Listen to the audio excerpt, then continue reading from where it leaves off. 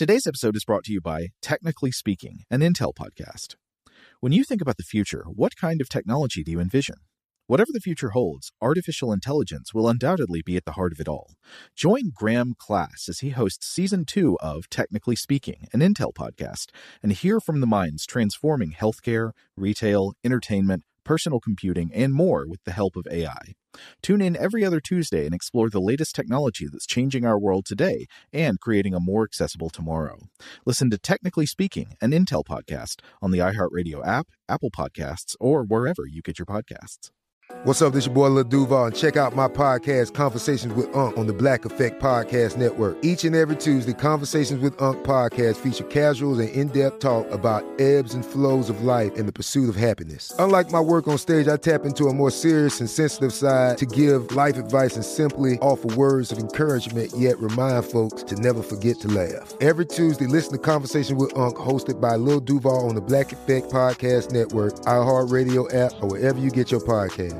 Presented by AT&T. Connecting changes everything. Okay, picture this. It's Friday afternoon when a thought hits you. I can spend another weekend doing the same old whatever, or I can hop into my all-new Hyundai Santa Fe and hit the road.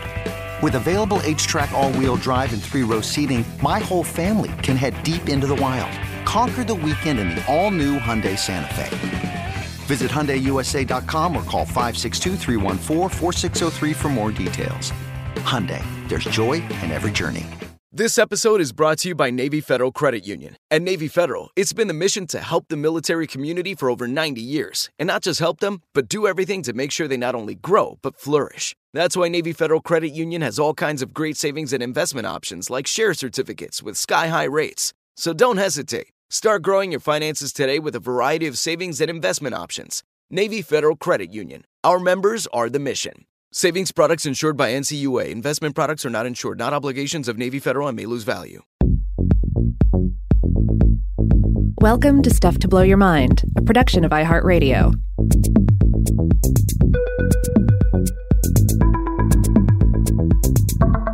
Hey, welcome to Weird House Cinema. This is Rob Lamb. And this is Joe McCormick. And today we're going to be talking about a Thai kaiju movie, or at least partially Thai. I think this is a Thai-Japanese co-production. Am I right about that, Rob? Yes, though it's the Thai aspects of it are definitely Thai to the max. It's filmed in Thailand, has Thai actors, and features really stars the Thai variation of the god Hanuman. Right, so this movie has a couple of different titles. I think the English translation of the Thai title is Hanuman versus 7 Ultramen. And then there's also an English translation of a Japanese title I've seen it filed under, which is The 6 Ultra Brothers versus the Monster Army, which I like how the titles do not agree on the numbers of ultras. Yeah, and then it can also be sometimes confused because there's another film from the same year and the same directors that I think is a follow-up to this titled Hanuman and the 5 Kamen Riders. So that's a different film, but similar premise. Okay, so this is not only our first Thai movie, this is also our first false versus film. False versus because the title Hanuman versus the 7 Ultramen is entirely misleading.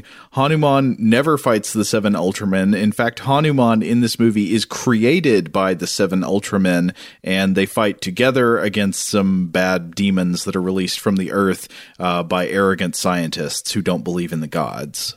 Yeah, it's more like 7 Ultramen enlist Hanuman or team up with Hanuman, yeah.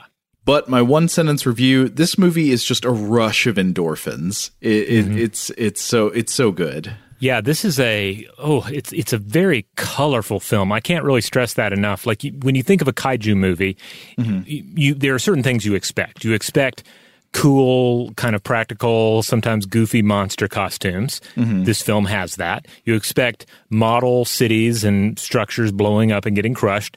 Definitely we have that. Oh, yeah. You often expect children playing a major part in it because ultimately these are films for kids, and yes, those are present as well. But there are these mythological sequences involving Hanuman and sometimes other deities. There are cosmic scenes that are in play. And as we'll describe some of these as we move along, but they are just so brilliant and psychedelic at times that it's overpowering. I was actually going to point out that there are parts of this movie, in fact, I would say especially the first few minutes of the movie, going from like the studio logo through the opening narration, that feature some film techniques that you don't usually expect to see in a big monster fight movie. And it actually weirdly reminded me of the experimental films of Stan Brakhage, like the Dog Star Man sequence, which have a lot of things like extreme close-ups of weird textures and color manipulation, unusual manipulations of the film stock itself. It felt like techniques that felt more at home in the realm of, mid 20th century experimental film, but here they are in a big kaiju slam.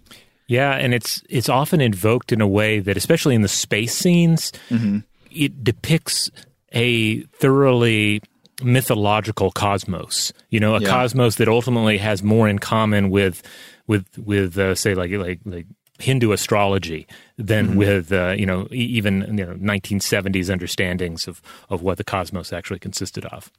One of the funny things we were talking about before we started recording is that I didn't quite realize that this movie, in terms of themes, was essentially going to be like one of those Christian apologetics movies, like the God's Not Dead movies, except for like Hanuman, the Hindu deities here, and the Ultramen, where an arrogant scientist is punished for... not necessarily punished, but an arrogant scientist does wrong and releases a bunch of demons and causes trouble basically because he doesn't believe in the gods. Yeah, there's a strong theme of that. There's some other. It's a film that's very forward with its themes, especially with some of the minor bad guys we'll get into. Like the minor bad guys are just super bad. They're like tying ladies to railroad tracks bad. Yeah, but they're also, their major sin is that they don't respect the gods either. They don't respect the temples. They don't respect the Buddha. They try to cut off a Buddha statue's head so they can sell it for money, and they are mercilessly, brutally punished for this act. Well, actually, they're punished for that and for shooting a child in the face. So conventionally morally evil as well. Yeah, that's another thing that I would say about this film, why it's worth checking out, is that it is kind of surprisingly violent at times. Yeah, like with the terrestrial violence involving these criminals who are defacing the temples, but then also when you get to the big kaiju battles, these are some brutal beatdowns. They're like Mortal Kombat style fatalities that take place here that I don't recall really seeing in the likes of Gamera and Godzilla. You're absolutely right about that. And there's another way in which I thought this was different than many of the other giant monster fight movies I've seen. This one had much more of an element of dance in it than I thought in any other one I've ever seen. So it's not just, people in giant monster costumes doing wrestling moves at each other. They spend a lot of time almost sort of dancing at one another. And there are other dance sequences in the movie, like a large part of the early third of the film is like children dancing and playing music to make it rain, because part of the plot is that the earth is too hot. Yeah, you might find yourself watching this and thinking, how much of the dance sequence am I going to have to watch? And the answer is you will watch all of it. Yeah. It is an extended sequence. And indeed, Hanuman, and in a minute we'll explain Hanuman for everybody who's not familiar. The Hanuman as depicted here is not like some sort of like sci-fi twist on Hanuman for the most part. It is Hanuman as Hanuman is depicted in the art and culture of Thailand, both in terms of visual depictions, but also performance depictions in traditional Thai dance. Yeah, that's right. So you get a lot of monkey dances in the movie. Yeah. Now, another thing I wanted to come back to is I was trying to think of examples of other false verses movies. I know there are some, I just couldn't call them to mind. I didn't know if you could think of any examples, but the closest thing I actually came up with is a trash DVD that I like to watch. I think it's from the early 2000s. It's a movie called Frost, Portrait of a Vampire. It has Gary Busey in a bit part in it. But the funniest thing about it is actually that there is a character named Frost in the movie, but he is not a vampire. Yeah, I can't think of another film offhand where it's something versus something and they don't actually fight. Now, there are plenty of examples where the versus matchup is about two good characters who will fight each other, but then ultimately team up against a greater evil. I mean, that's a common trope. Yeah, of course. King Kong versus Godzilla, and then actually they have to fight Mecha Godzilla or something like that. Yeah. Yeah, but in this, it's Hanuman and the Ultra team are pretty square from the get-go. Like they're never in conflict with each other. Yeah, I don't even recall a minor disagreement. They're absolutely in lockstep, side by side the entire time. Fine-tuned machine. Well, maybe we should hit that trailer audio.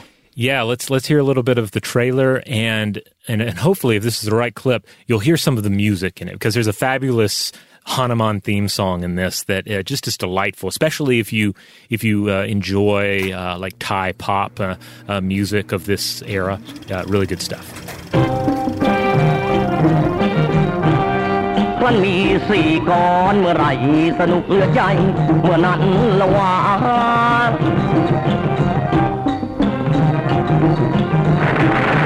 หนุมานพบเกียรติยอดมนุษย์สนุกที่สุดคลื่นเพลงเฮฮา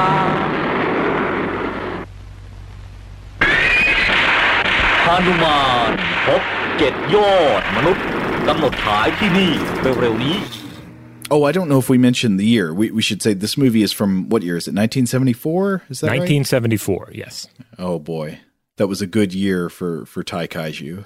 All right. So let's get into some of the connections here. Normally we talk about, the human connections of note, and we are going to get to the humans. But first, I want to talk about the god of note here, and that is Hanuman. Born, if we can really put a date on this sort of thing, maybe 1500 BCE. But then again, Hanuman is a god, so it's kind of ridiculous to even throw that out there. So yes, this movie heavily features Hanuman, and it's not actually the Hindu god Hanuman. It's actually a guy in a suit. But I always love this aspect of the film. Sci-fi comic book hero teams up with an actual god. And we're not talking Zeus or Poseidon. We're not talking Cthulhu or Gozer. We're talking about a mythological figure and deity that is hugely culturally and religiously important to one of the world's major religions. So Hanuman is a god that is still like very much in play. Mm-hmm. Now, Hanuman is a fascinating figure in Hindu mythology, and while nothing is certain, I believe some scholars believe that the Chinese figure of Sun Wukong, the Monkey King, the great sage equal to heaven, may have at least partially emerged out of traditions of Hanuman that flowed out of India into China. But then again, Sun Wukong is very much a separate mythological entity as well. Now, is Sun Wukong, is this the figure who appears in, say, the novel Journey to the West and is sometimes characterized as the handsome Monkey King? Yes. That is the Monkey King, indeed. And they have some shared characteristics, but again, each one is very much their own character. So if there's, it's not so much one is the Chinese version and one is the Indian or Thai version. It's like they're really separate entities at this point. So in getting into the Hindu origins of Hanuman, which then, of course, become important in Thai culture as well. I was reading a book titled The Sacred Animals of India by Nanditha Krishna, and the author points out that the Sanskrit word for monkey is kapi. But in the Hindu epic, the Ramayana, in which Hanuman and his soldiers aid Rama in the rescue of Sita from the evil king Ravana, the word kapi is not used to describe Hanuman and his soldiers. Instead, they are described as the Vanara, literally the forest men, the people of the forest. Oh, whoa. So is it possible this is something more like a Bigfoot kind of creature that they have in mind? I mean, I imagine there are some interpretations that may go in that direction, but there seem to be associations with monkeys as kind of totem animals for the Vanara. So the interpretation that Krishna is making in this book is that perhaps the origins were like a people, a tribe of the forest, like a culture of the forest. Okay. And perhaps they had as their emblem the monkey, or perhaps they worshipped a deity that had monkey characteristics, a deity that might even be sort of the proto-Hanuman. I see. But in later literary traditions, writers increasingly draw in monkey descriptions for the Vanara, deliberate monkey characteristics. And so you see this transformation. Hanuman and his people become the monkeys of the forest, like the noble monkey warriors of myth. And it's also only over time that the word Vanara becomes a blanket term for primates in the real world as well. So chief among the Vanara is Hanuman, loyal friend and devotee to Rama, his loyalist supporter. In some interpretations, I think Hanuman gets his power out of his devotion to Rama. Like, that's just how strong it is. There's the scene where he opens his heart and you see Rama inside his heart. Wow. So he's also one of the 10 incarnations of the Lord Vishnu. He's the son of the wind. He's the offspring of Anjana. He is fierce, immortal. He's unbeatable. But he also has a certain humanity to him. There's something about Hanuman that is relatable. Like, he's bold, but he's not stuck up. Mm-hmm. Now, there's a lot more to Hanuman. He's been a very popular figure in Hinduism for a very long time. And he's also vital in Thailand, where the Thai version of the Ramayana, the Ramakien, is one of Thailand's national epics, derived from the Buddhist Dasaratha Jataka.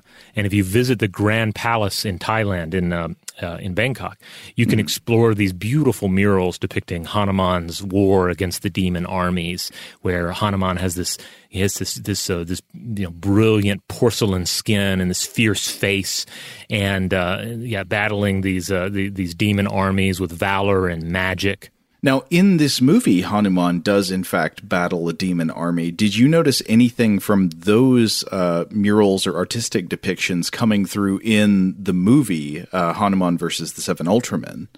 No, not really, not to my eye anyway. It seemed like the monsters that are battled in this are very much more kaiju. Like, the only combatant that really has the feel of Thai cultural tradition about them is Hanuman himself, and he's just steeped in it. He might as well be fighting Rodan or something. Right, yeah. For instance, there are scenes where Hanuman flies across the sky, and he does so in this stylized pose that is very much like the pose you see him taking in various traditional artistic depictions. I noticed that, similar to the style of flying you see often in say Hindu art or Hindu iconography, where they're not flying in the Superman pose or not flying with arms out like they're like a bird or something, but as if they're in sort of a levitating capsule. Yeah. So to me, it's interesting because on one hand, it seems like a perfect fit for Hanuman to pop up in a Thai children's movie to help superheroes battle giant monsters. But on the other hand, there's nothing quite like it. Nothing you can compare to it in Western traditions, you know? Like, I was thinking, okay, well, sometimes we have tales about Santa Claus doing stuff, but you can't compare Santa to Hanuman. It's not right. It's not at all the same. You know, Santa is a mythological, folkloric character, but not one on the same level as like you wouldn't say Santa is like a cultural icon or cultural hero for the most part, I think. And likewise, I can't think of another religious figure that you could imagine popping up in a film like this. I mean, I guess maybe the closest is like Thor or something in the Marvel universe. Well, true. But I mean, especially not for like religions that are still widely followed today, have like huge numbers of adherents. I know there are people who have done some sort of Norse religious revival, but like you wouldn't expect to see a movie where, say, Jesus is wrestle slamming robots. No, though weirdly enough, you do see in some of the exported Santo movies, they sometimes call him Samson, if I remember correctly. Oh, that's interesting. And they may do that with certain other strongman films that came out of Italian traditions, I think, where you just go to, we'll just call him Samson, referring to the Samson of Jewish and Christian traditions. But then again, I'm not sure there's ever been an actual Samson film where Samson is taken out of the biblical world and is, say, dropped in New York City to battle monsters or something. I see some strange symbolic parallels between El Santo and Samson. They have a similar thing where you could take away their power by doing something to their head. Samson by cutting his hairs, El Santo by unmasking him. Yeah, and actually Hanuman reminds me a little bit of Santo as we explored him in the previous Santo movie we discussed. That Santo is so good that the evildoers really don't stand a chance against him. Right. And Hanuman is very much the same way. So in a weird way, Santo is about as close as I can come to imagining something like Hanuman in another movie. Yeah, I can see that. Okay, so who were the directors of this movie? Okay, we have a couple of directors. First, there is Sampothe Sands, director, born 1941, famed Thai director who directed a string of really interesting-sounding films. There's some other clear Ultraman and Ultraman-esque stuff in there, but my attention was instantly grabbed by 1979's Crocodile, which is a giant croc movie. Mm-hmm. Magic Lizard from 1985, which is, I think, a comedy or children's movie about a roller skating lizard that fights aliens in Bangkok. Ooh, sounds good. Yep, I saw a clip from it. Looks interesting. And then there's Fara Rot Mary from 1981, which is a film about ogres. I was reading the synopsis, and it was 12 girls are abandoned by their parents because they are too poor to take care of them. The 12 daughters are rescued by an ogress in disguise who promises to take care of them as her own daughters. And and then it goes from there. So it seems very, steeped in some sort of folkloric tradition and has like a very cool looking like Thai style ogress on the poster art that I saw. All right. Then we also have Shohei Tojo as one of the directors, largely a special effects film director. He did a bunch of Ultraman stuff, but he also did some Sentai stuff, which was then adapted into Power Rangers in the United States. Okay, so this would be an example of what in Japanese cinema is sometimes called a tokusatsu film, like a special effects driven movie. Yeah, tokusatsu. So I guess you could say, like, to a certain extent, like who's a tokusatsu director in the American sense? Michael Bay? Yeah, Roland Emmerich or something like that. Yeah, similar thing. Guillermo del Toro, maybe. Yeah. So both of these directors gave us this Hanuman movie, the subsequent Hanuman movie from the same year, and they worked together on a film titled The Last Dinosaur that I'll get to here in just a bit. Okay. So that brings us to the writer, Bunzo Wakatsuki. Active from the late 1950s to the late 1980s. He wrote on a number of projects, including some that fans of Mystery Science Theater 3000 might be familiar with. Star Wolf, Fugitive Alien 2. These were films that arrived at MST3K via the Sandy Frank distribution system, which I think was headquartered in Atlanta, Georgia, back in the day when it was around. But anyway, these films featured a character named Captain Joe. He was the one with the ball cap on, played by the legendary Joe Shishido, who lived 1933 through 2020. He was the star of the excellent 1967 assassin film Branded to Kill. All right, what about the cast? Well, the cast is largely these are largely Thai actors. Most of them are not people I'm really familiar with. There is an actor by the name of Yodchai Meksuwan who plays Dr. Wisut, who is going to be our central villain in the piece. He seems like he was a Thai actor of possible note. I'm not familiar with him, but he has a number of films attributed to him on IMDb. Mm-hmm. Now, probably the most memorable human characters in this film are a couple of, I don't know how to describe them exactly. They really embody the monkey spirit of this movie. A couple of sort of physical comedians who spend a lot of the film sort of dancing and jumping around in strange and obscene ways. And when we first meet them, they're wearing the most glorious jumpsuits. But these are, let's see, I'm trying to remember their characters' names. I've got them written down somewhere here. Well, their names are Shripok and Shrisuya, I believe. Yeah, that's right. The version I had spelled it differently, but I think it's transliterating the same sounds. It's Sipak and Sisulia. Yeah, and on IMDb at least, which especially given this is a Thai film from the 1970s, I don't know, there might be something that is not the information might be messed up in some way.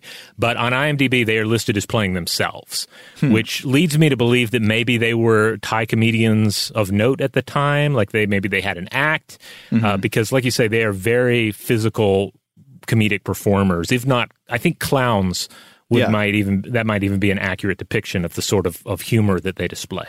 Oh, well, they're even wearing white face paint in some scenes. That's right. Yeah. Yeah. So they seem to be very much in a kind of the clown school tradition. They are enthusiastic performers. They're sort of a handful for the eyes. Yeah. They are a lot. That's for sure. Various other actors in this, many of which do a fine job, but I'm just going to skip over them here because I don't know that they really have much import to the listener. But let's get to the special effects, because after all, this is a special effects movie. The special effects director on this was Kazuo Sagawa. And Sagawa did Ultraman special effects throughout his career, but he also worked on a number of films and TV shows you might have heard of. His first credit was 1968's Mighty Jack TV show, a version of which, like a movie cut of it, was featured on Mystery Science Theater 3000 back in the day. And while most of his credits are full Japanese productions, he also did effects on 1977's The Last Dinosaur, which was a Japanese-American co-production starring Richard Boone and Joan Van Ark, who was in Frogs. Oh, I remember her. Yeah. So there's our connection to a previous film. The Last Dinosaur was also a co-production by Rankin and Bass. Wow. Wait, was it rotoscoped? I'm not sure. Oh, okay. But another interesting credit that Sagawa has, he worked on a TV series, what was apparently a horror anthology TV series in Japan titled Horror Theater Unbalance. Or I think it's sometimes translated as Unbalanced Horror Theater from 1973.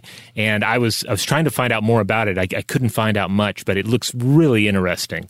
Again, I'm generally interested in any kind of horror anthology, but a 1973 Japanese anthology TV series, it sounds really rad. Yep, sign me up. And finally, the music, which I'm only mentioning because we tend to mention the music. Toru Fuyuki did the music on this. It's nothing really to write home about. It feels very old-fashioned and very, sort of cliche adventure music. But this guy did a lot of Ultraman music. Also, Inframan from 1975, which starred Danny Lee, who was in The Oily Maniac. Shout out to Astapro for sponsoring this episode and providing us with free samples. Rob, as the local host with allergies here, they sent you some of their nasal spray to treat your allergies. What was your experience like? Yeah, that's right. I always wrestle with the pollen a bit when it rolls in during the spring, so they sent me the little nasal spray. I tried out the product, and yeah, it sure did help me get on top of my symptoms for the day. And it's so fast-acting, it was already kicking in before I left the house. Astapro is a first-of-its-kind nasal allergy spray. It's the fastest 24-hour over-the-counter allergy spray. It starts working in 30 minutes, while other allergy sprays take hours. Astapro is the first and only 24-hour steroid-free allergy spray. Astapro delivers full prescription-strength indoor and outdoor allergy relief from nasal congestion, runny and itchy nose, and sneezing. Get fast-acting nasal allergy symptom relief with Astapro. Go to astaproallergy.com for a discount so you can get Astapro and go today. ASTEPRO allergy.com. Astapro and go. Use as directed for relief of nasal congestion, runny nose, sneezing, and itchy nose due to allergies. Today's episode is brought to you by eBay. eBay Motors is here for the ride. Remember when you first saw the potential? And then, through some elbow grease, fresh installs, and a whole lot of love, you transformed 100,000 miles and a body full of rust into a drive that's all your own. Look to your left. Look to your right. It's official. No one's got a ride like this. There's nothing else that sounds like, feels like, or looks like the set of wheels in your garage. With over 122 million parts, you can make sure your number one ride or die stays running smoothly so there's no limit to how far you can take it. Brake kits, turbochargers, engines, exhaust kits, roof racks, LED headlights, bumpers, whatever your baby needs, eBay Motors has it. And with eBay Guaranteed Fit, it's guaranteed to fit your ride the first time, every time, or your money back.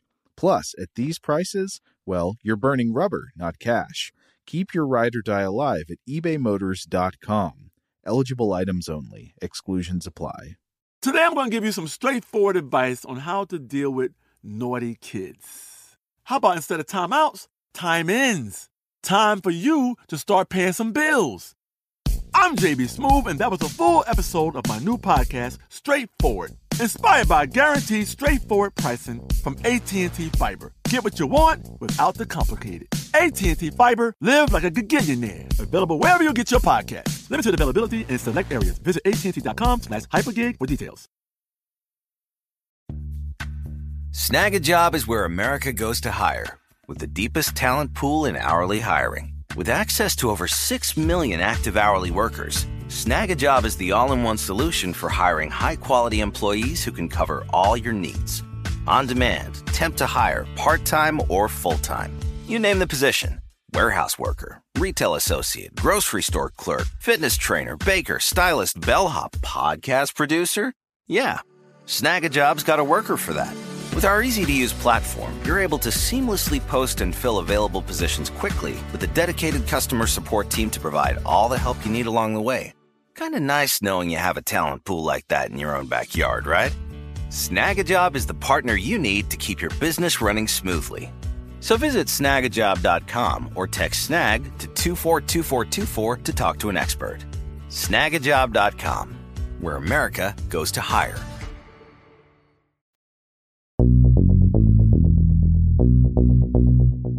Well, are you ready to get into the plot? Let's get into the plot of this movie.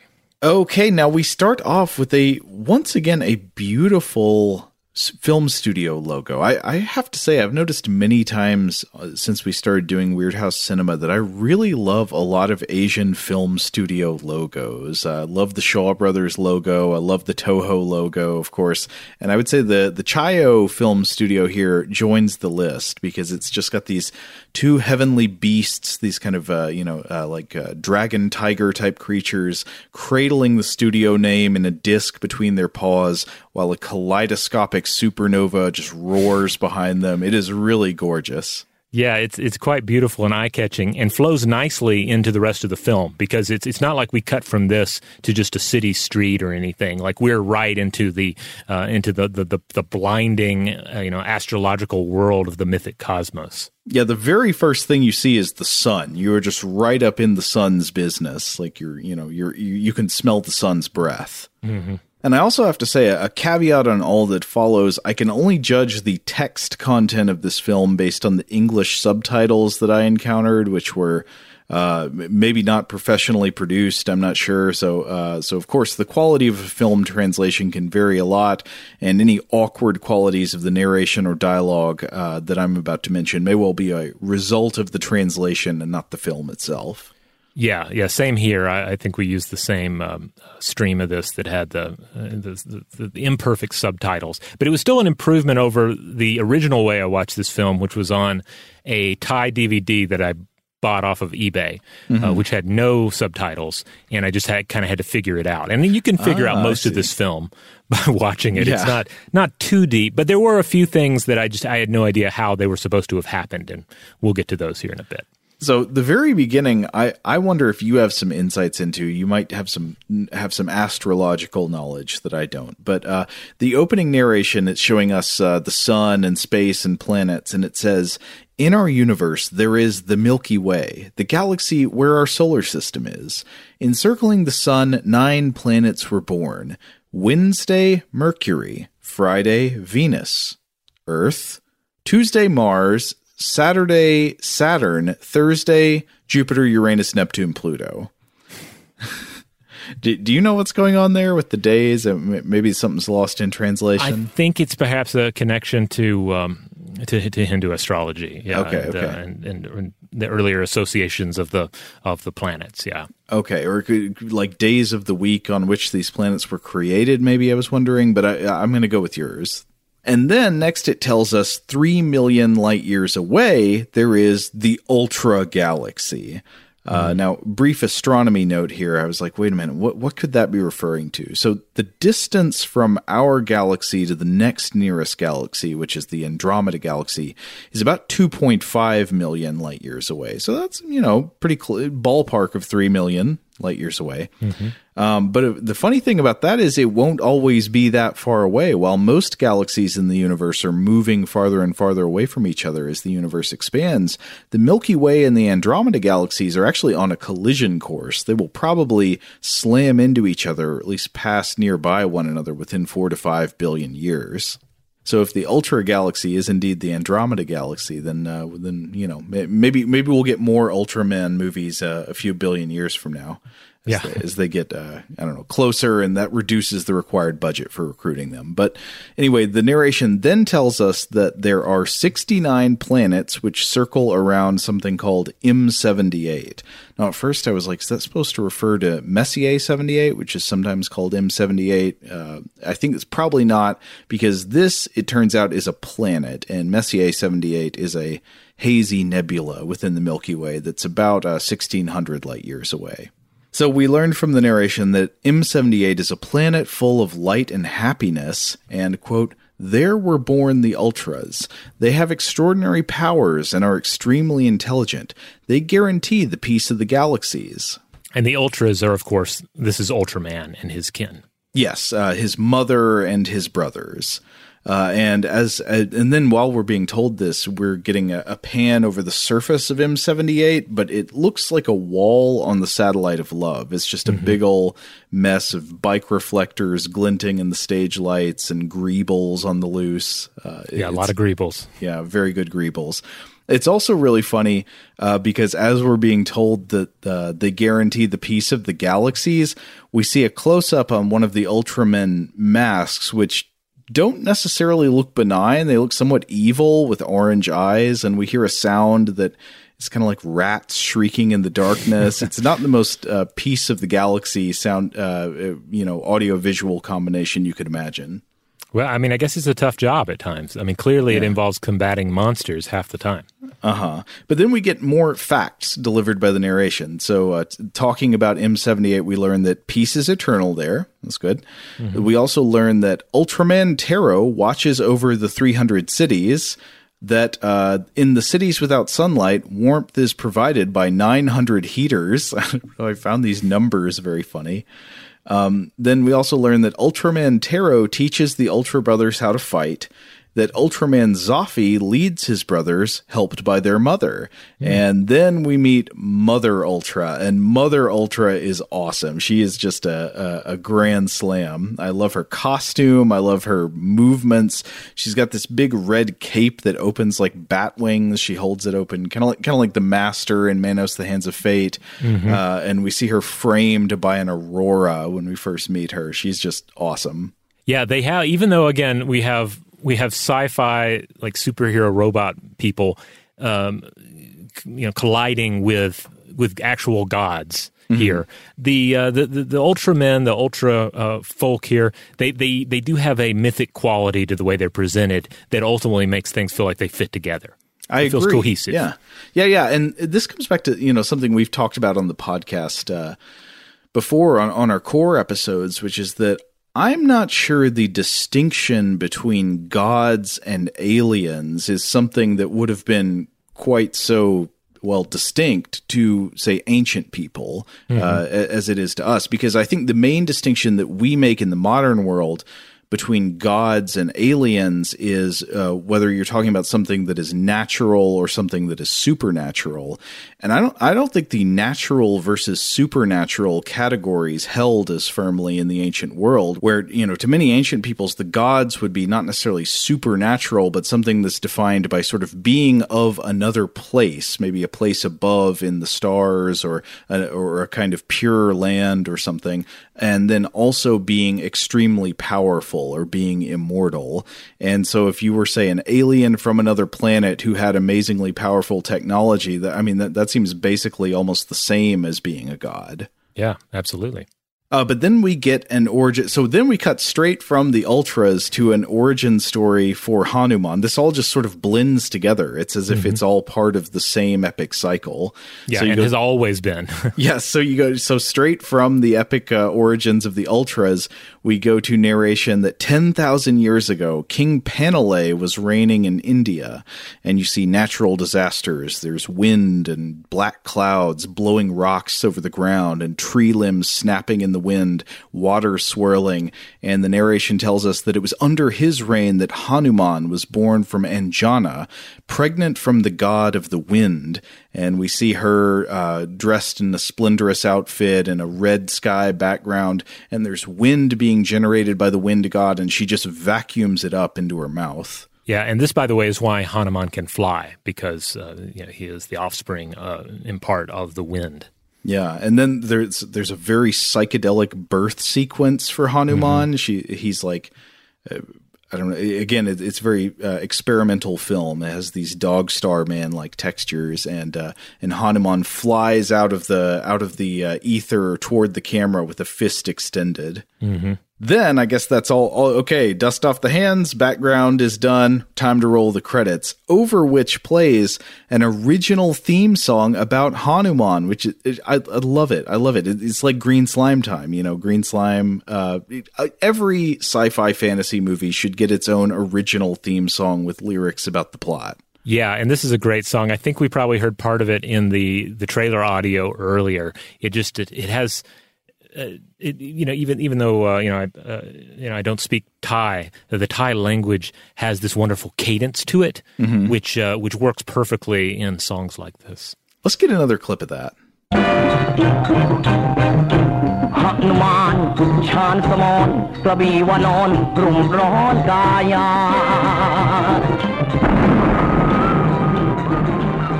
Okay, I want to cite some lyrics of this song. Again, this is according to the translation that I had access to, so this is the best I could do. It says that Hanuman is invincible, armed with his incandescent trident.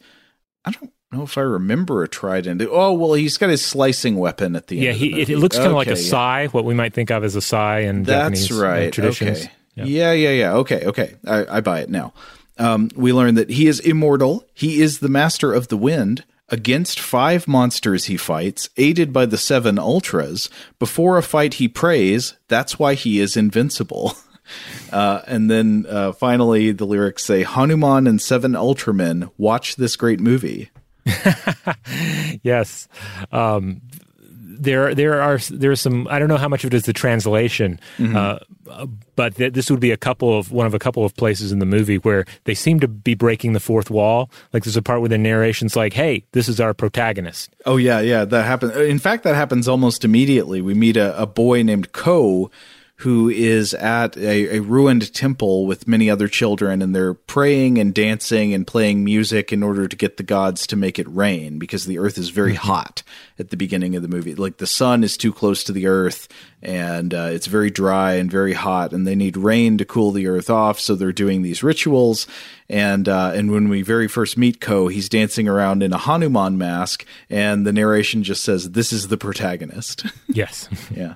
But actually, before we meet Ko, the first human characters we meet are the clowns we were talking about earlier. We see 2 dudes they're off-roading in a truck or a Jeep or something that is spewing these wonderful pink fumes, and they are wearing really good jumpsuits. They're kind of Super Mario Brother colors. They're red and blue with white stripes, and their truck breaks down. They're having car trouble, and that turns into a bunch of hijinks and tumbling around.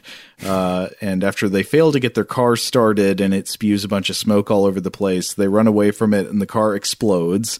And then they laugh and they dance. And I don't know if this is correct, but in the version I was watching, there's a subtitle annotation telling us that they are dancing like Hanuman in order to receive better luck, though I don't know what their luck could be now that their car has exploded. Yeah, I'm not sure either. But man, they are clowning hard in this scene and all subsequent scenes. Yes. And so we get more about how hot the sun is, like they witness birds falling out of the sky on fire and smoking because the sun is so hot. And so the two clown characters here, they run around chattering and they're doing like monkey-like dances and talking about how hot they are and how they need water. And I think the implication is that their car exploded because it was so hot outside. Yes, I think so. Eventually, the two clown guys shed their awesome jumpsuits, which is sad. But they shed them because they see a river that they want to swim in to cool off. So they take off the jumpsuits, run and jump in the water. They're wearing like one-piece bathing suits under their jumpsuits. Interesting choice. But then while they're enjoying the water, they explain that that someone named Dr. Weesuit has invented a way to make it rain, and so everything's going to be okay. And the narrator tells us that these two guys are, in fact, famous pilots. And they do some really good camera mooning and such. But we learn more about Dr. Weesuit's plan, that he's going to shoot some rockets into the sky that are going to make it rain and cool off the world. And so we go to Dr. Weesuit's lab to learn about his plan. His lab set is really awesome. It's part sort of green slime type set, standard sci-fi rivets everywhere, but also it's part dangerous 1970s playground with metal equipment, which is my favorite kind of playground. Yeah, it's really splendid to behold. Like the background really should have a rusty swing set and a slide that just has blood all over it. It's like a lawsuit factory playground. But there's an argument between Dr. Weesuit and another character, somebody else who works in the lab named Melissa, about whether they need to ask the angels for rain in addition to their rocket plan. Melissa's like, hey, I think we should appeal to the gods. That would be a good idea. And Dr. Weesuit is like, no, it is foolish to believe in the gods. Hanuman does not exist, and I will not ask him for rain because I am arrogant. So some very heavy-handed science versus religion stuff. Yeah. And then meanwhile, back at the temple where the children are dancing and praying for rain, of course, all the dancing goes on, but some bad guys show up. There are these ruthless thieves who appear in a jeep and want to steal a precious idol from the temple complex. So they run up to a statue of the Buddha and start chopping its head off, saying, "Soon we will be rich." Yeah, and this is just super low. Like, this is highly frowned upon. You don't even need to be told that. Obviously, they're messing around with on sacred grounds. But yeah, to rip the head off of a statue like this on temple grounds, just the lowest of the low. And our hero instantly realizes this. Yeah, he sees what they're doing. He catches the thieves in the act, and Ko tries to stop them. They fight him off. In fact, there's a long sequence of him chasing the thieves around and them like kicking him to the ground, and he's really insistent. He keeps getting back up. That's perseverance. He's going to fight for that Buddha head. And eventually the robbers, they have enough of Ko and they just straight up shoot him in the face. Yeah, like 3 shots, and then, it's not too graphic. It is a little surprising when I watched it for the first time. I'm like, oh my God, that just happened. But, to be clear, it's just like 3 gunshots, and then suddenly he has red paint smeared on his face, and he's dead. Yeah, so the way it actually looks in the movie is kind of benign and comical, but conceptually, yes, they shoot a child in the face. That is what kicks off the rest of the plot. So Ko is dead. He's lying there dead in the road as the robbers escape with their booty. And the children, they come to see their friend. He's been killed, and they start to hold a funeral for him. And then meanwhile, on planet M78, the Mother of Ultra gathers her 6 sons. And it is bad news for those thieves because the Ultras saw what you did. Yep. They reason about this. Here's how it goes. Ko was good. Thieves are bad, so they deem this instance of shooting a person in the face unfair. And then we learn that the Mother of Ultra transports Ko's body to the planet M78, and then, quote, the Ultras merge his body with Hanuman, so Ko will be able to return to Earth as an Avenger.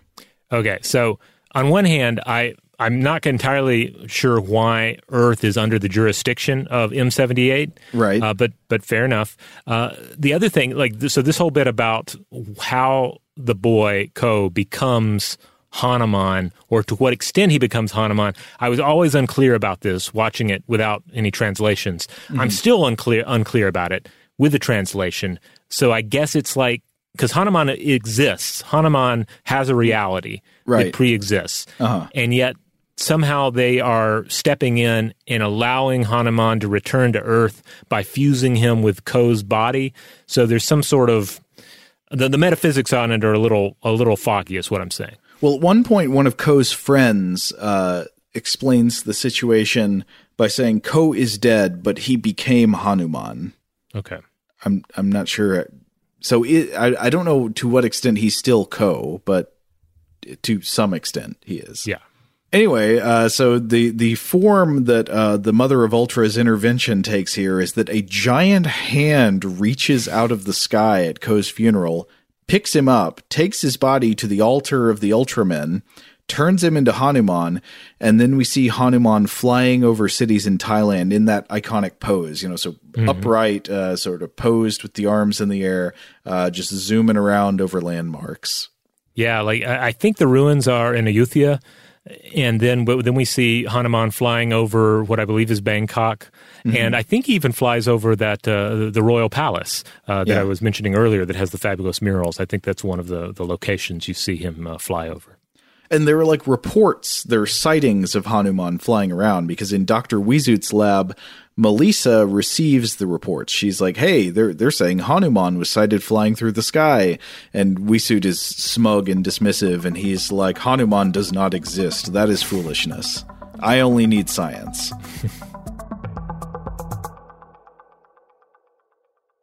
Today's episode is brought to you by eBay. eBay Motors is here for the ride. Remember when you first saw the potential? And then, through some elbow grease, fresh installs, and a whole lot of love, you transformed 100,000 miles and a body full of rust into a drive that's all your own. Look to your left. Look to your right. It's official. No one's got a ride like this. There's nothing else that sounds like, feels like, or looks like the set of wheels in your garage. With over 122 million parts, you can make sure your number one ride or die stays running smoothly, so there's no limit to how far you can take it. Brake kits, turbochargers, engines, exhaust kits, roof racks, LED headlights, bumpers, whatever your baby needs, eBay Motors has it. And with eBay Guaranteed Fit, it's guaranteed to fit your ride the first time, every time, or your money back. Plus, at these prices, well, you're burning rubber, not cash. Keep your ride or die alive at ebaymotors.com. Eligible items only. Exclusions apply. Today I'm going to give you some straightforward advice on how to deal with naughty kids. How about instead of timeouts, time-ins?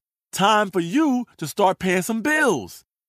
I'm JB Smoove, and that was a full episode of my new podcast, Straightforward, inspired by guaranteed straightforward pricing from AT&T Fiber. Get what you want without the complicated. AT&T Fiber, live like a gigillionaire. Available wherever you get your podcast. Limited availability in select areas. Visit AT&T.com/hypergig for details.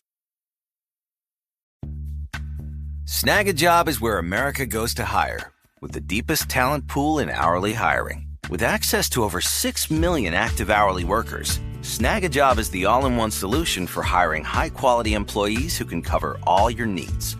On demand, temp to hire, part-time or full-time. You name the position. Warehouse worker, retail associate, grocery store clerk, fitness trainer, baker, stylist, bellhop, podcast producer. Yeah, Snag a Job's got a worker for that. With our easy-to-use platform, you're able to seamlessly post and fill available positions quickly with a dedicated customer support team to provide all the help you need along the way. Kind of nice knowing you have a talent pool like that in your own backyard, right? Snag a Job is the partner you need to keep your business running smoothly. So visit snagajob.com or text snag to 242424 to talk to an expert. Snagajob.com, where America goes to hire. You can work from the road while turning your vehicle into a powerful high-speed data Wi-Fi hotspot with AT&T in-car Wi-Fi. On a network that covers more roads than any other carrier. Connect up to 10 devices and stream conference calls. Finish up that presentation or answer last-minute emails. Go to att.com/in-car Wi-Fi to see if you're eligible for a free trial today. Based on independent third-party data, always pay careful attention to the road and don't drive distracted. Wi-Fi hotspot intended for passenger use only when vehicle is in operation. Compatible device and vehicle required.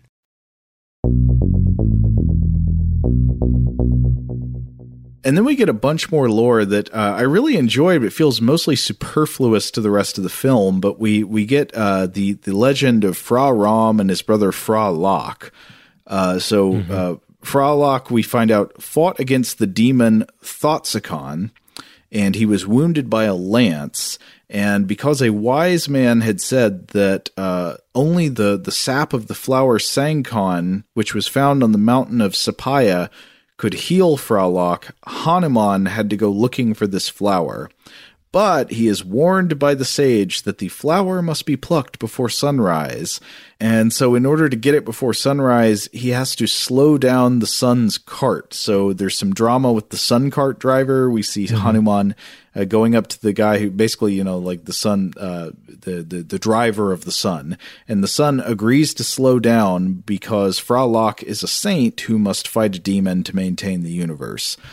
And then there's a long scene where Hanuman chases the flower around the mountain. They seem to kind of be flirting with each other. The sequence is very good, and it has more of that psychedelic imagery. Ultimately, Hanuman wins this chase by tying up the mountain with his tail, and he gets the flower. Yeah, this whole sequence is just like a marvelous fever dream. But to your point, I'm not exactly sure why it was necessary. It's nice. It's great. And it's about our main character, Hanuman. But I don't know if it was super necessary for what is a rather long movie about gods and kaiju. Oh, I'm not complaining. I will take this sequence. I want it left in. Oh, yeah. No, it's good. Don't streamline it for me. Anyway, so Ko, after this, returns to stop the thieves. The thieves they're in their car with the stolen Buddha head. And they're like, haha, we're going to get some money for this. We're going to sell it for our crime. And then they're driving along the road. And then suddenly, standing in the road, in fact, dancing, is Ko, the boy Ko, who they shot in the face. And they're like, what is this? Is this a ghost? They start freaking out, and they shoot at him. They empty their guns into him to no effect. And then Ko goes into Hanuman mode. He changes into Hanuman form and becomes gigantic and just brutally murders the three thieves. Brutally murders them with a preference for gory, crushing deaths. Like one of them he stomps on, one of them he knocks over a tree on, and that guy gets crushed and is all bloody. And then the last guy he grabs and crushes in his hand like a can. That one I love because he's also kind of nodding while he does it, as if he's acknowledging us, the viewer, and saying, yep, I'm crushing him in my hand. Like there's kind of like a monkey's zeal to the vengeance. Yes, and there's also this maniacal, like Hanuman talks. He said, like while he's chasing them around, we get at least the subtitles I saw were, haha, you're all going to die. You cut Buddha's head. And after the three thieves are crushed, the Buddha head magically returns to the statue where it began. So next, now that he's sated his thirst for bloody revenge, Hanuman has to fix the sun, right? He's going to protect Earth. So he flies up to the sun, and much like earlier, so I guess here's one way it connects. Previously he has talked the sun into slowing down. Now he flies up and he tells the sun, he's like, you're too close to Earth. Your flames are too strong. You need to back up. And the sun says, okay. And the problem is solved. Hanuman convinces the sun to back off, and seems like things should be okay now. The movie should be over. It's only been about 40 minutes, so something's got to happen. And in comes the evil atheistic science to step in and ruin things. So Dr. Weezoot and his rocket plan to cause rain, this leads to a fiasco. There's a long sequence in the middle of the movie here where rockets start malfunctioning and blowing everything up, and whoops, the explosions of the godless science rockets open up cracks in the earth and release ancient demons. And now you know what the rest of the movie is going to be: a good old-fashioned kaiju meat slam. Some foam costume suplexes and Frankensteiners, and here it's just basically monster action for the rest of the movie. Yeah, and it's pretty great. Like I say, you might come into a film like this thinking, well, I'm a Godzilla fan, I'm a Gamera fan, and maybe you hold those particular films in high regard. But this is some fabulous monster whaling. Yeah, there are a lot of monsters. 5 of them wake up, and they're running all over the place. They're dancing in the rocket fields. That's a great... But again, it's very dance-oriented kind of fighting. Yeah. There are parts where it looks kind of like the demons are doing the Dougie. And so there's first the classic human forces versus the giant monsters. That doesn't go so well for the humans. They send in the Air Force, and the monsters breathe jets of fire on the airplanes and wreck them and so forth. And then we get another phase of the movie that is Hanuman to the rescue, Hanuman versus demons. At first, Hanuman is doing pretty well, but then all the demons gang up on him, and he starts getting whipped, and they paralyze him inside a crystal laser ball. And then there's a big third phase of the fight where the Ultramen show up, and then the Ultramen join on Hanuman's side. The tides turn yet again. We get a classic destroy all monsters command. And Rob, I was wondering is there a term for this in professional wrestling where, like, you know, the fights between this guy and that guy, and it's not going so well for the likable character, but then another one runs into the rescue? I mean, it's a run-in is the terminology for it. Yeah. Oh, yeah. So basically, this would be a run-in where Hanuman is getting handled. Again, it's 5-1. Yeah. And but now it's soon going to be 8-5. And one of the things that's very noticeable is that either side, either the monsters or the Ultramen and Hanuman, neither side is afraid to use the numbers game to their advantage. Oh, like they're not going to insist on neither side is going to insist on fair numbers and fair fights. As if it's like 4-1, it's going to be a 4-1 wailing. Yeah, to use the wrestling terminology, and pardon my French, but there are several cans of whoop ass that are opened. Yes. So the monsters gang up on Hanuman, and they're all just like pushing him around. It looks they're bullying him, and that makes sense. They're demons. They're from the earth. They're bad monsters. But then the same thing happens when the Ultramen show up. The Ultramen, you really start kind of feeling bad for the monsters, the way they gang up on them. And then there is a really beautiful final slicing action on the last big monster at the end. I just loved. Yeah, this is the one where they cut him in half and then he explodes. He is cloven and then he explodes. Oh, and they rip the skin off of another one. Yeah. That's another one where they again, it's very, in a way, grotesque. And to a certain extent, you do almost feel for the monsters because like, oh man, these demons woke up because of an explosion. They woke up out of Earth and they just thought they were going to get to wail on the world. Turns out they were in for a very bad day. But it's a good day for the audience. I mean, I really enjoyed this one. So I think that does it for me. That's Hanuman versus 7 Ultramen. Yeah, I would say, we could go into more detail describing the last 30 minutes of the film, but basically a lot of the expected things from the genre occur. Various humans are observing the battle and reacting to the battle in different ways. You have more clown behavior. More clown behavior. The scientist villain is observing and learning his lesson, that sort of thing. Mm-hmm. And then we have some goodbyes said at the end. But yeah, the stuff that really stands out, those psychedelic and mythological sequences, the final fight, and also I think it's just neat to see. Especially the ruins, the Thai ruins in the background there. It just adds to the flavor of the film. Yeah, I really appreciated the ruins in setting up the fights as well. I thought that was good. Yeah, it's maybe this is the closest thing we'll ever get to see to a kaiju fight at Angkor Wat. Yeah.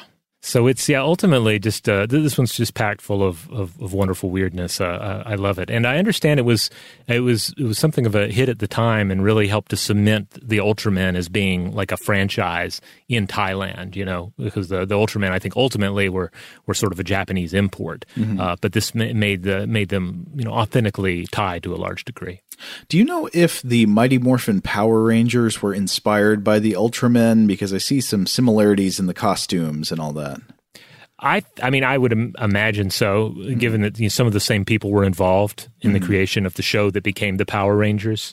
Oh, I don't know really anything about the history of the Power Rangers. Was that a Japanese show first? Yes, Japanese show, Super Sentai, I believe. And some of the people involved in this film were involved in that. But basically, you just stripped out the human aspects of that and replaced them with Western actors, and you have the Mighty Morphin Power Rangers. I see. Yeah. You might not have been in the right age group, but when you were a kid, did you ever have the flute that would play the Green Ranger song?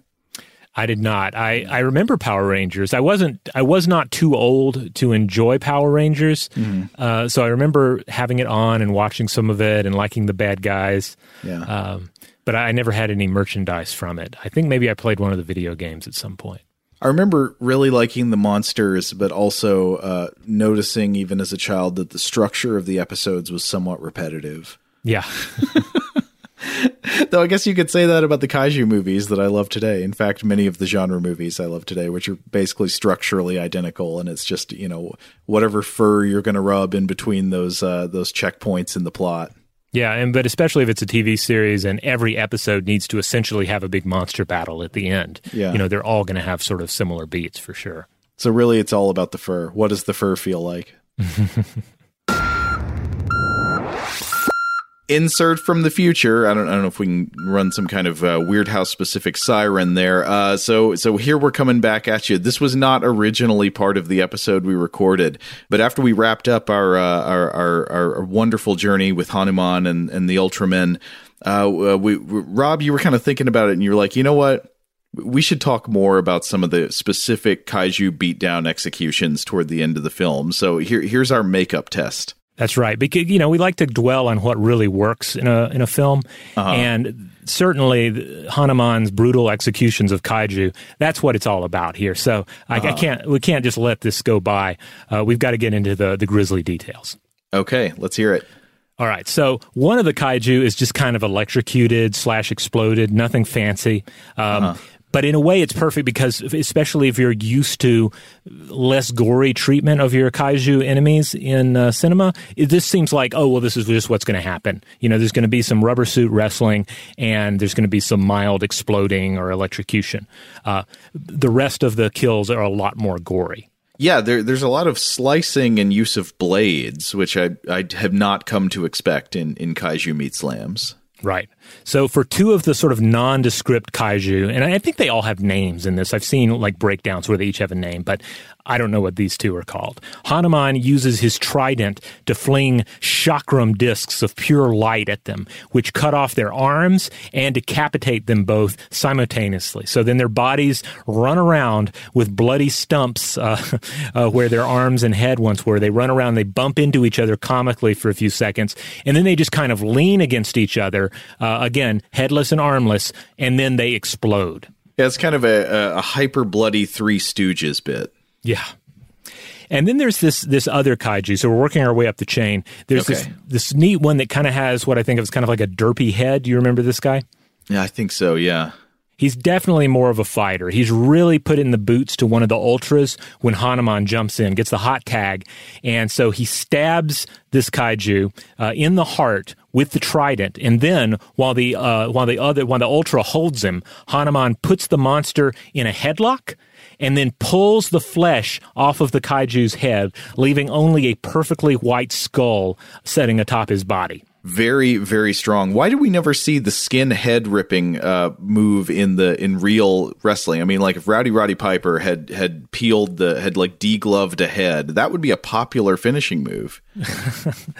Yeah, I guess it's hard. I mean, the closest thing, of course, is unmasking of a luchador. But in that, you have the reverse, where their mask is a skull, their face is just a human face. You're stealing, the divine or the macabre from the normal human. But in this case, you're just ripping the skin off a monster's skull. But they're not done with this guy yet. Hanuman and the Ultra, they go ahead and they just pull on both arms of this guy, and they rip the flesh off of the arms, leaving just skeleton there as well. Then the kaiju flails in pain for a second, and then Hanuman uses his wind power to create a vortex around the kaiju, pulling off the rest of its flesh, leaving only a skeleton, which then is sort of stands like a kind of like a marionette for a few seconds before just toppling into a pile of bones.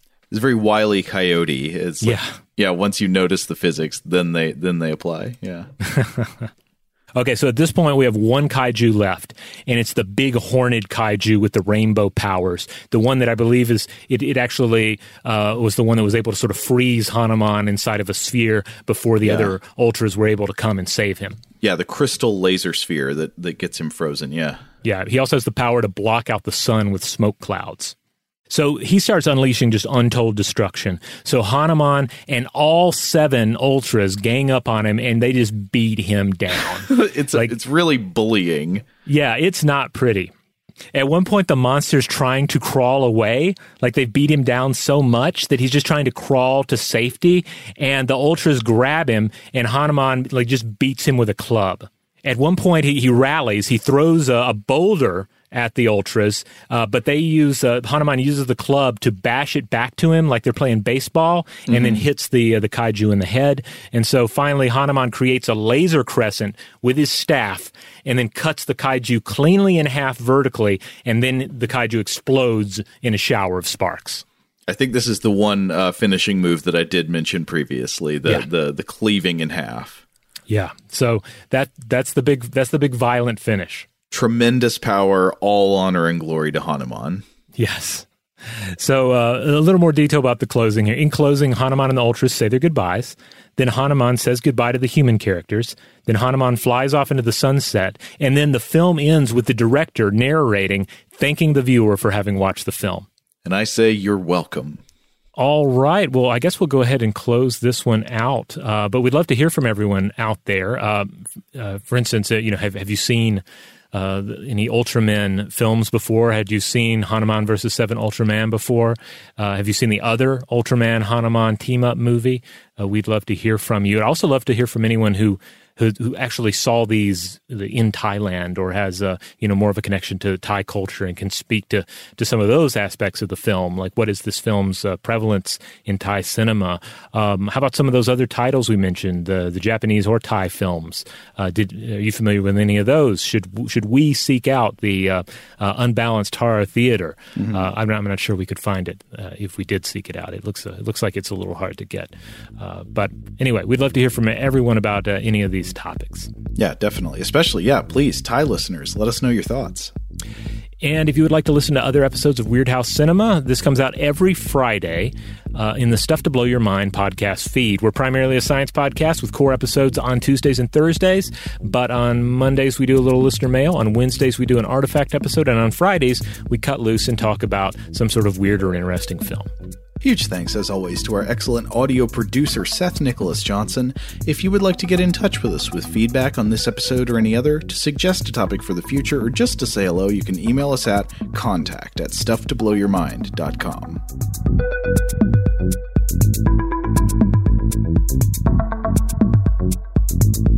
Stuff to Blow Your Mind is a production of iHeartRadio. For more podcasts from iHeartRadio, visit the iHeartRadio app, Apple Podcasts, or wherever you listen to your favorite shows. Today's episode is brought to you by Visible. The future of wireless is here, and it's transparent. Switch to Visible, the wireless company that makes wireless visible. Get a one-line plan with unlimited 5G data powered by Verizon, just $25 a month, every month, taxes and fees included. No hidden fees, no surprises, no, really. What are you waiting for? Get with the times and switch to Visible at Visible.com. Monthly rate on the Visible plan. For data management practices and additional terms, visit Visible.com. Are you looking for the perfect move-in ready home this spring season? Now's the time to buy at Fisher Homes. For a limited time only, enjoy below-market interest rates starting at 5.375% APR, 6.139% APR. With these exclusive lower rates, you can save hundreds on a move-in ready home and start enjoying the benefits of homeownership even faster. Schedule your personal tour with one of our new home specialists at FisherHomes.com and make this spring the season you find your perfect home sweet home. Financing provided by Victory Mortgage, LLC, NMLS 461249, Equal Housing Lender. Okay, picture this. It's Friday afternoon when a thought hits you. I can spend another weekend doing the same old whatever, or I can hop into my all-new Hyundai Santa Fe and hit the road. With available H-Track all-wheel drive and 3-row seating, my whole family can head deep into the wild. Conquer the weekend in the all-new Hyundai Santa Fe. Visit HyundaiUSA.com or call 562-314-4603 for more details. Hyundai, there's joy in every journey. Rev up your thrills this summer at Cedar Point on the all-new Top Thrill 2. Drive the sky on the world's tallest and fastest triple-launch vertical speedway. And now, for a limited time, get more Cedar Point fun for less with our limited time bundle for just $49.99. Get admission, parking, and all-day drinks for one low price. But you better hurry, because this bundle won't last long. Save now at cedarpoint.com.